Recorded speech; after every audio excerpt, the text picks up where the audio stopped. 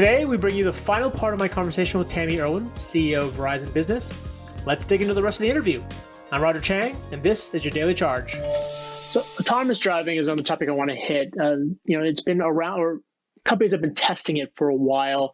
And I think the lockdown, the social distancing status quo has made the idea of a self-driving car far more attractive. Curious how 5G is helping to make autonomous driving more of a reality. Yeah, so this is one that I can visualize as I think about the difference between a 4G environment and a 5G environment. I do think, Roger, we've been talking about this for a long time, like when will it come to fruition? When will it be real? We're seeing this being tested today in pockets throughout the country. And it's not just for driverless vehicles or autonomous vehicles, but it's also for drones.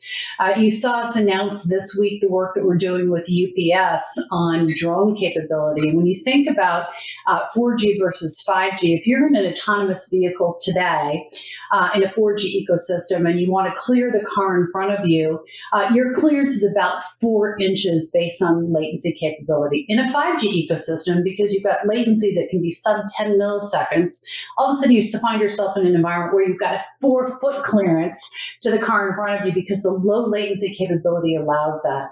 We're having conversations with cities around the country to really understand their planning cycle. We talked about San Jose this week at CES and the work we're doing with them to really build the smart city capability. And as you build the smart city capability, the 5G capability of low latency and the bandwidth capability and the ability for the signals to travel at speed allows a very, very differentiated and a very real experience for smart cities, for autonomous vehicles, and for drones that I think are going to be very, very real as you think about how do partners like UPS deliver against the demand that they have for home delivery. Drones will play an important part of that, and we're already seeing that in prototype today and in testing. So I think it's going to come faster than we imagine because we're finding new and different ways to really use the power of 5G UWB.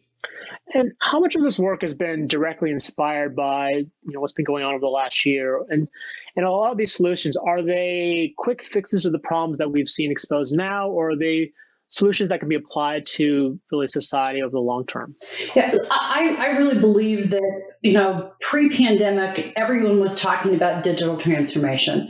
And we talked about everybody will go through digital transformation. Everybody was planning for it. What we've seen over the last 12 months is real-time transformation. When you're in the middle of a crisis, when you've got to see patients and they can't come into an office, when you've got to educate kids and they can't come into a school environment, when you want to reimagine entertainment, we've found all kinds of ways with a broader ecosystem to reimagine. And I really do believe that we've cut 3, 4, 5 years off of the planning cycle of going from planning for digital transformation to actually deploying digital transformation. And what we're seeing with our customers is they're beginning to see the possibilities of 5G, whether it's in our lab environments or whether it's in cities where we've actually got it deployed. It's just creating more and more curiosity and a commitment to acceleration of transformation. It's one of the reasons why I'm really excited about the work that we've done with AWS in mobile edge compute, because the way we've rolled that out is we now have developers that have access to whatever it is that they're developing.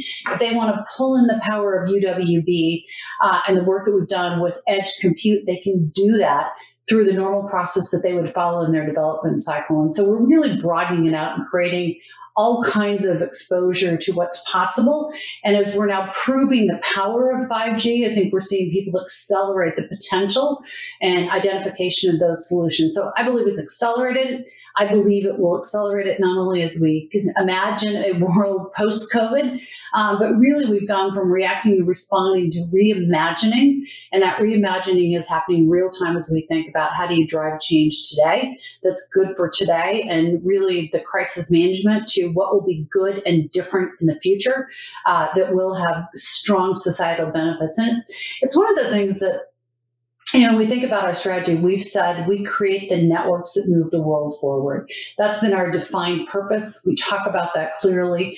We believe that mission is more important now than ever before because we have the responsibility not only to employees, customers, and shareholders, but to society as our fourth stakeholder.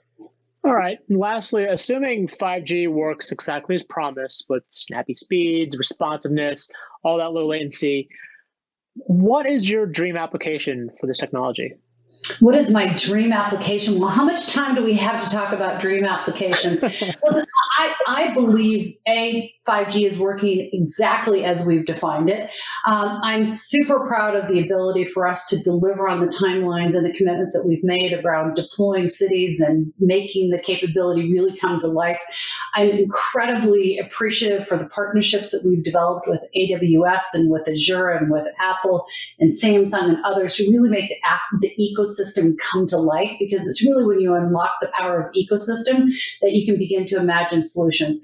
I believe the things that we've talked about today, healthcare, education, digital divide, are the big ones. And I think 5G will absolutely help solve those. We've also made some pretty big commitments to technology and the use to help improve the environment as we think about how do we make sure that we play a responsible role in using technology to solve some of the world's biggest problems, environment included. So we have a responsibility, we have an obligation, we're honored to be part of that, and we understand that. And I think the ability to use technology to solve some of the world's biggest problems is a commitment that Verizon has made, because we understand and are honored to be part of serving society as our fourth stakeholder. And that concludes our interview. I want to thank Verizon Business CEO Tammy Irwin for her time, and stay tuned for our final CES panel interview with Dr. Steve Ahman of the Mayo Clinic.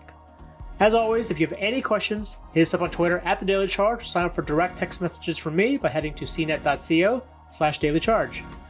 And if you liked what you heard, please subscribe and rate the podcast. It really helps us out. For The Daily Charge, I'm Roger Chang. Thanks for listening.